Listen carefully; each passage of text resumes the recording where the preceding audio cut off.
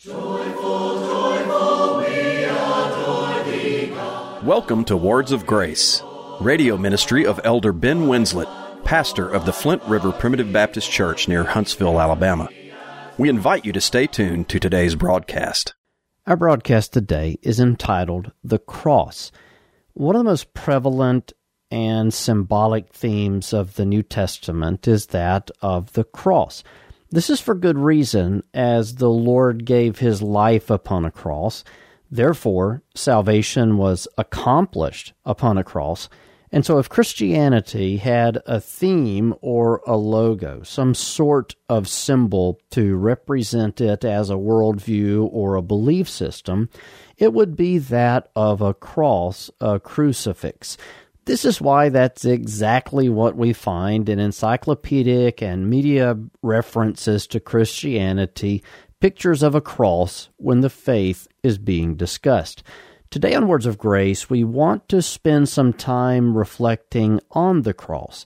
First of all, how it was used by the apostles as an emblem of the suffering and the work of Christ as far as words go, but also what took place upon the cross. The reason that it was used as an emblem of His suffering is because of what happened on the cross. So what happened on the cross? And we'll consider that both in terms of Jesus' suffering and also the salvation that He provided through His suffering. And lastly, there's a lesson for each of us to consider when we look at the cross of Christ as Jesus commanded us, namely to take up our own crosses and to follow Him. First of all, today, we'll consider the cross as an emblem of the suffering and work of the Lord Jesus Christ. So what exactly was a cross? I think we can all envision one in our mind. You might have a necklace on that is shaped like a cross. In my class ring from the previous millennia, when I was in high school and graduated and got a class ring, up under the jewel is a picture of a cross. You might have a cross hanging on the wall in your home. You drive down the road passing churches, and you might see crosses at the churches. You might see them at cemeteries. So what was a Roman cross? The piece of wood upon which Jesus died. A cross in ancient Rome was either a T-shaped or an X-shaped wooden structure upon which a condemned person was nailed, where he would hang until he died. And this was a very cruel and painful form of execution. You notice very carefully that I said, upon which a condemned person. Sometimes innocent people were put to death on crosses. Sometimes people were put to death on crosses for doing the right thing. The Lord Jesus never did anything wrong, and yet He was nailed to a cross. He was crucified. He was put to death upon a cross. Many times it was criminals who were put to death upon crosses. At the crucifixion of Jesus, there were two criminals crucified, one to one side of Him and the other to the other side of Him. Both of those condemned criminals, those thieves, reviled Him at the beginning, and then God changes the heart of one of those. He quickens one of those, I believe, from death in sin to life in Christ, and that condemned thief, that dying thief, saw Christ for who He was and called out to Him, and Jesus assures him, "Today you will be with me in paradise." He recognized that Jesus was innocent, and he defended Jesus after moments before reviling Him. Many times criminals would be crucified, but other people were crucified as well. Sometimes people who did nothing wrong, sometimes the falsely accused, sometimes those that stood up for the right cause. But it was a very common way for the Romans to put someone to death. As far as executing someone upon a cross, this was a very cruel and painful form of execution. When someone was crucified, they were nailed to the cross. Nails pierced their hands and their feet. As they hanged there, suspended on that cross, they would begin to suffocate. And as they would suffocate, they would pull themselves up. As they would pull themselves up to be able to breathe, the muscles in their arms and their legs would begin to cramp, and the feeling of the nail piercing through their hands or their feet would hurt, it would burn, it would sting. There was immense pain in their hands and their feet because they were nailed to the cross. And then as they began to cramp in pain, they would sink back down where they would begin to suffocate again. You'll notice that as Jesus was upon the cross, the Roman soldiers came to break the legs of those who were hanging there. And the reason they would break their legs is because they would no longer have the strength to push themselves up, and they would suffocate. It was actually a way of putting them out of their misery and getting their death over with. But as you know, the Lord Jesus had already given up the ghost, and so when they come to him and they find him deceased, they're surprised. They pierce his side, and out flows blood and water. But the cross was a very painful way to execute. The Romans basically tortured people to death through crucifying them. I'm thankful that we live in a nation with a constitutional prohibition on cruel and unusual punishment. It's not lawful for us to crucify someone to death. It isn't lawful for us to burn someone to death.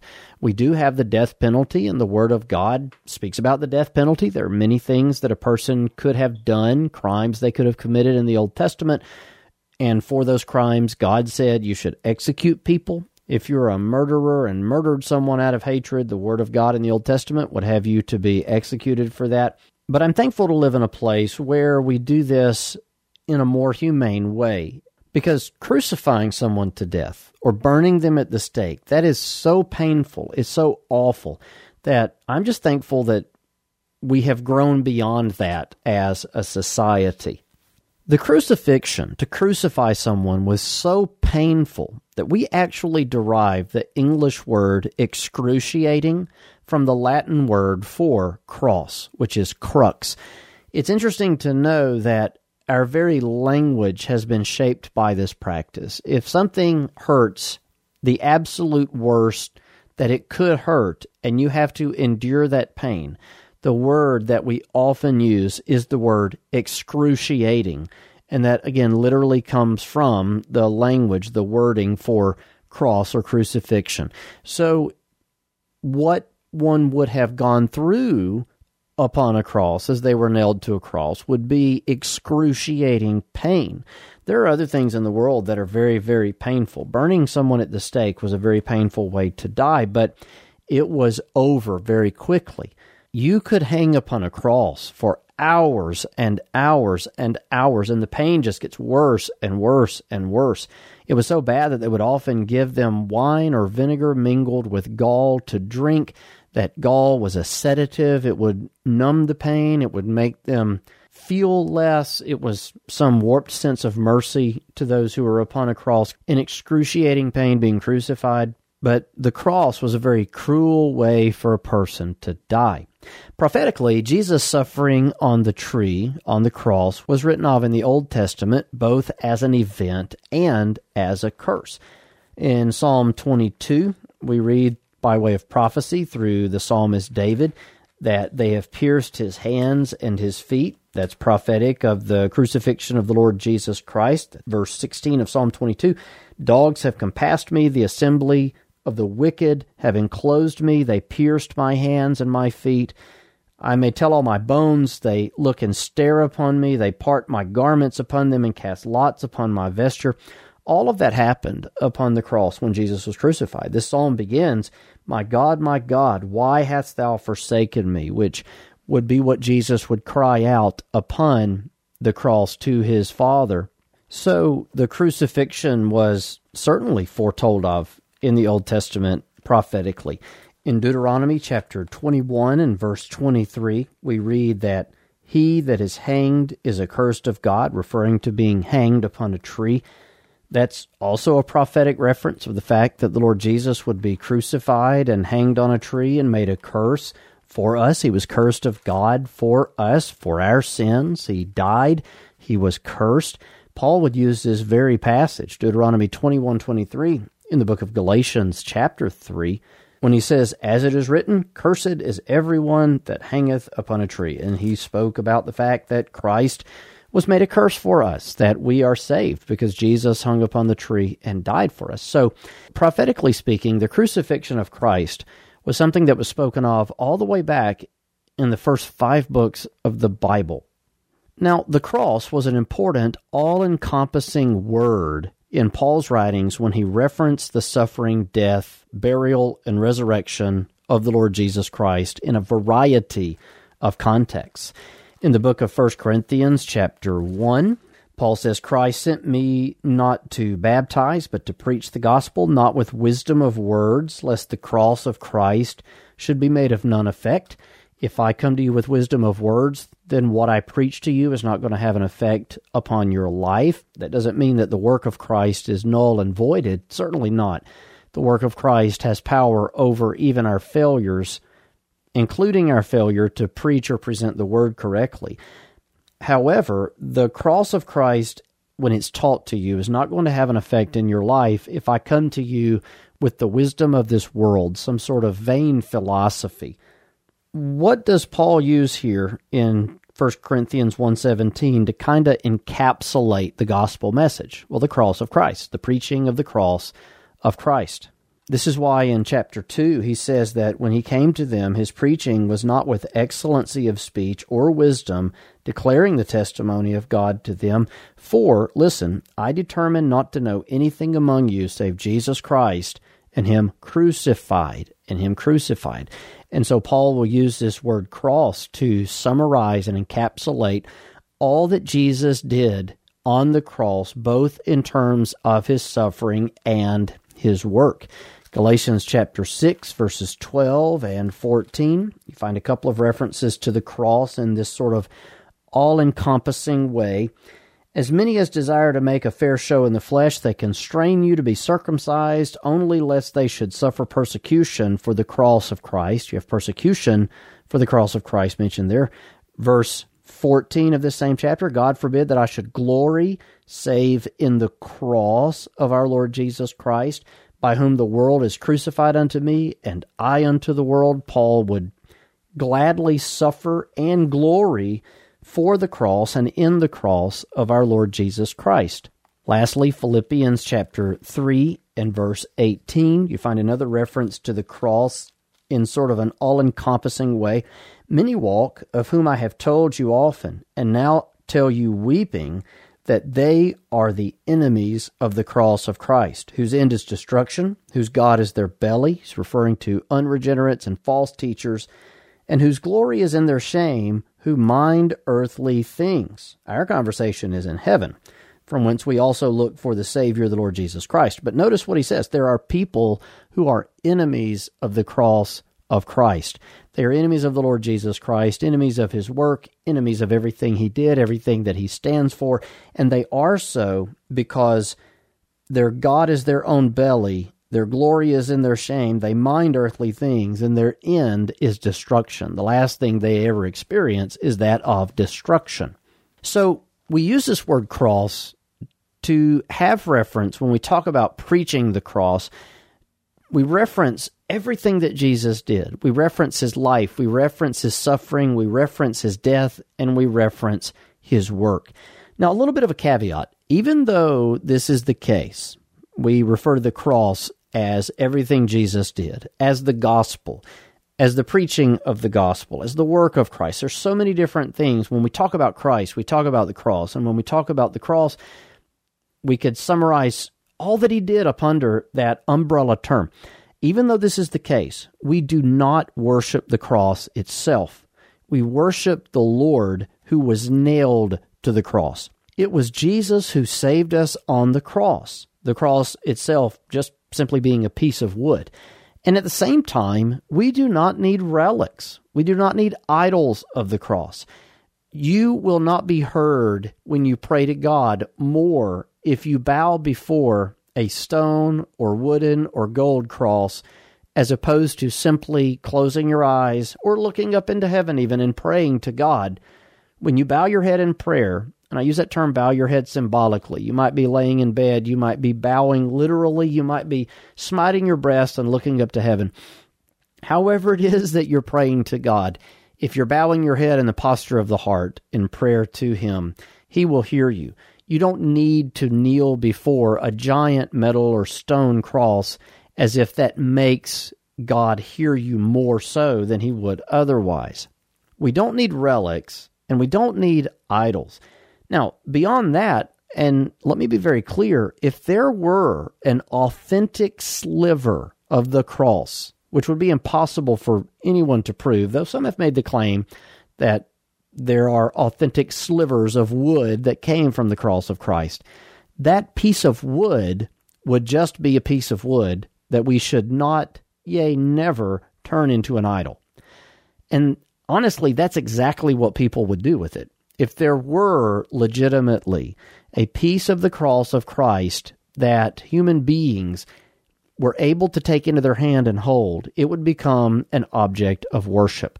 Have you ever wondered why we don't have so many of the things that we could have had from the life of Jesus that existed in the life of Jesus? Jesus wore shoes. Jesus wore clothing. There was a crown of thorns dug into his head. There was a spear that pierced his side. There were nails that went through his hand. There was a cross. He was wrapped in linen. And I know that there are people that believe the Shroud of Turin was what Jesus was wrapped in, and I have no clue either way. It wouldn't affect my religion one way or the other, because we believe in Christ by faith that is given to us at regeneration. By faith we understand the worlds were framed by the Word of God. We know what we know by the faith that God has given us, and that faith that God has given us is Christ in us, the hope of glory. So we don't need the physical, tangible evidences of Jesus' life to believe in him. God gives us faith. We hear the Word. God has given us his Word. We hear preaching. It touches a spot on the inside of us that nothing else can.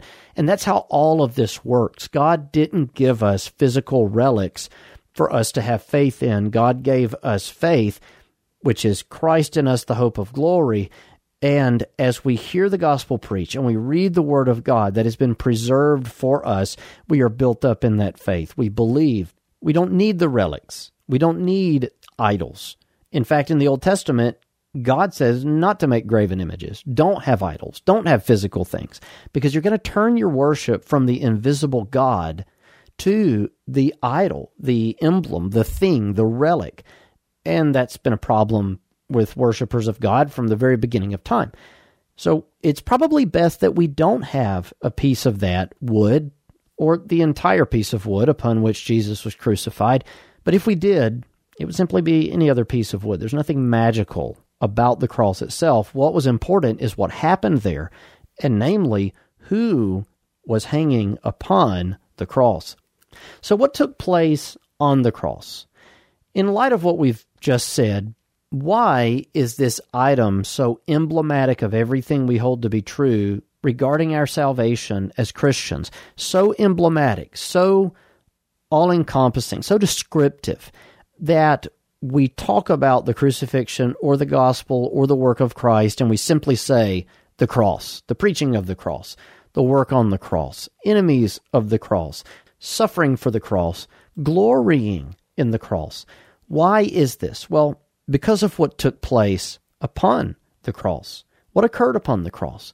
First of all, Jesus suffered for the sins of God's elect upon the cross of Calvary. Jesus Christ, who is the Son of God, the eternal Son of God, who is one with the Father, the second person of the Godhead, the Word that was made flesh, that dwelt among us, God the Father's eternal Son. God has existed as Father, Son, and Holy Spirit for all of eternity. He is immutable. He does not change. God the Son died for us. He hanged upon the cross, and he died there. Jesus suffered for all of the sins of all of God's elect, those that he referred to in John 17 as those that the Father had given him. John 17, verse 1, these words spake Jesus, and lifted up his eyes to heaven, and said, Father, the hour is come, glorify thy Son, that thy Son also may glorify thee, as thou hast given him power over all flesh, that he should give eternal life to as many as thou hast given him. And this is life eternal, that they might know thee, the only true God, and Jesus Christ, whom thou hast sent. He gives us eternal life. Eternal life is to know God, and this was purchased for us upon the cross when Jesus gave up his life for all that the Father had given him. If you paid attention there, you find all three phases of salvation by all three persons of the Godhead. We were given to Christ by God the Father before the foundation of the world. That's the covenant phase of salvation. Christ died for those that the Father gave him. That is the redemptive phase of salvation, the work of Christ in salvation. And then they shall all know him. They'll all be given eternal life. How does this happen? Through the regeneration of the Holy Spirit because in the new birth we know him. We know him, his laws are written upon our hearts, and every one of his elect shall know him from the least unto the greatest. We find this referenced in other places, such as John chapter 10 and John chapter 6. Jesus came to die for those the Father had given him, and when he died upon the cross, he saved them from their sins. Thou shalt call his name Jesus, for he shall save his people from their sins. This suffering of Jesus is referred to prophetically many times in the Old Testament and also in the New Testament as a bitter cup. What did Jesus pray in the Garden of Gethsemane? Father, if it be possible, let this cup pass from me. And Jesus is not trying to get out of the crucifixion, but he's simply saying, if there's no other way, and then he turns around and says, nevertheless, not my will, but thine be done. He is fully submissive to the will of his Father. But what does he use to describe his suffering? A cup. The Bible is a very symbolic book. The cross has become a symbol to us. The cup was a symbol of God's wrath in the Old Testament and the New Testament. And so, as the cup is symbolic of God's wrath in the Old Testament, many, many, many times, treading the winepress of the wrath of God, as it were, the cup there symbolizing God's wrath, the winepress symbolizing God's wrath. As Jesus speaks about drinking that cup, what he's saying is, I will take all the suffering that you have called upon me to suffer for the sins of your people. So Jesus thinks of the crucifixion and the suffering as a cup he must drink, and we look back to the cross, and the cross now has become a symbol of hope and victory to us because Jesus drank that cup. He satisfied God's wrath. Again, the Bible's a very symbolic book, and it has many things that are symbolic, many different types of symbols in the Word. Cup, winepress, cross, these are symbols that God has given us to understand. Now, regarding the suffering of Christ, Luke refers to this in Acts chapter 1 as his passion. And sometimes we read the word passion there and we think strong emotion. But the word passion in the KJV means suffering, to suffer. When we're compassionate people, that means that we suffer with them. We suffer with people when we are compassionate. Our heart goes out to them. We feel for them. We are moved by their suffering. And so compassionate means to suffer with someone. Passion means to suffer. Jesus' passion, his suffering, was so intense. He was hated his entire life. His entire life was one of suffering. He was homeless. He oftentimes had nothing to eat. He had nowhere to lay his head. He was scorned by his own family. He was rejected by his own people. His own community synagogue tried to drive him out and execute him when he began his personal ministry and preached unto them the word of God in truth from Isaiah. Jesus' life was one of suffering. He was arrested and tried 3 times. He was tried before the Sanhedrin, or the Sanhedrin, whichever pronunciation you want of that word. He was tried before Pilate. He was tried before Herod. And eventually, he was sentenced to death by Pilate, as the Jews cry out, crucify him, his blood be upon us and upon our children. As he was tried these 3 times, he was mocked, he was ridiculed, he was beaten. He would have a crown of thorns dug into his brow. He would be wrapped in a purple garment or robe. He would have a reed put in his hand that looks like a scepter. They were mocking him because he was the king of the Jews.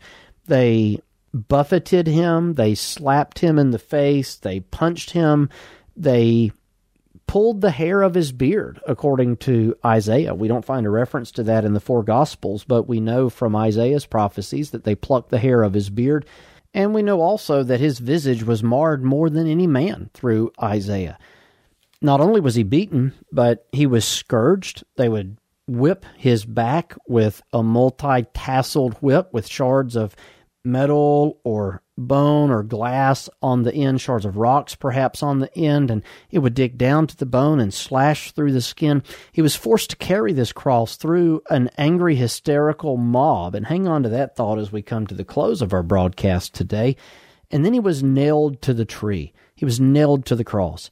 Upon the cross, he suffered, he bled, and he died. He was a bloody mess from everything that he experienced, and even after his death, he was pierced in the side and outflowed blood and water. And I'd add the fact that Jesus bled on the cross is one of the proofs of his humanity. In John chapter 19, John would reference this again in the book of 1 John chapter 5.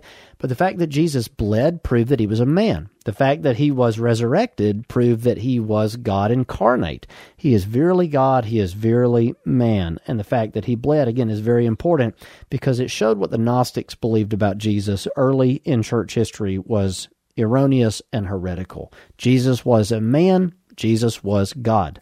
Also, what happened on the cross, because Jesus died upon the cross, the redemption of his people occurred there. He was born into this world to die, as we emphasized on last week's broadcast, and at his death, we were legally saved in the sight of Almighty God. God views us saved through the death of Christ if we be his people. As 1 Corinthians 5:21 says, "For he hath made him to be sin for us." When did that happen? While he hung upon the cross. "Who knew no sin, that we might be made the righteousness of God in him." Now think on these beautiful words from John chapter 19. It is finished. What was finished?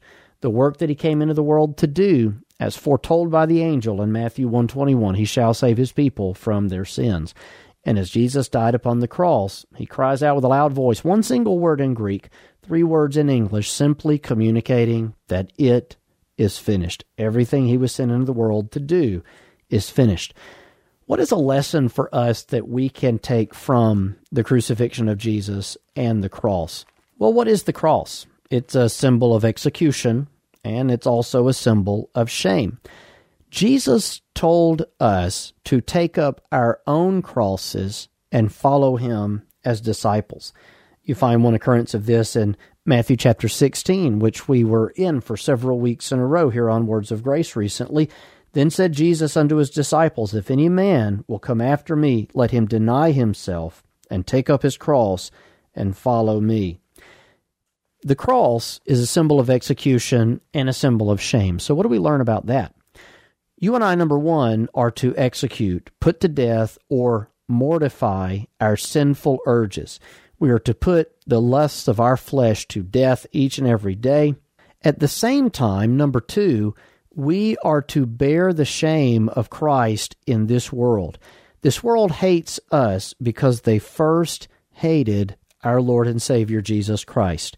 And so we are to every day take up our crosses and follow him. As he bore his cross through a hysterical mob, so we bear our crosses through this world, putting to death the lusts of our flesh, and being willing, yea, joyfully suffering shame for the sake of our Lord Jesus Christ. And I would add to that it is indeed a great honor to bear our crosses and live a life that in some small way parallels the work that he has done for us as he was upon the cross.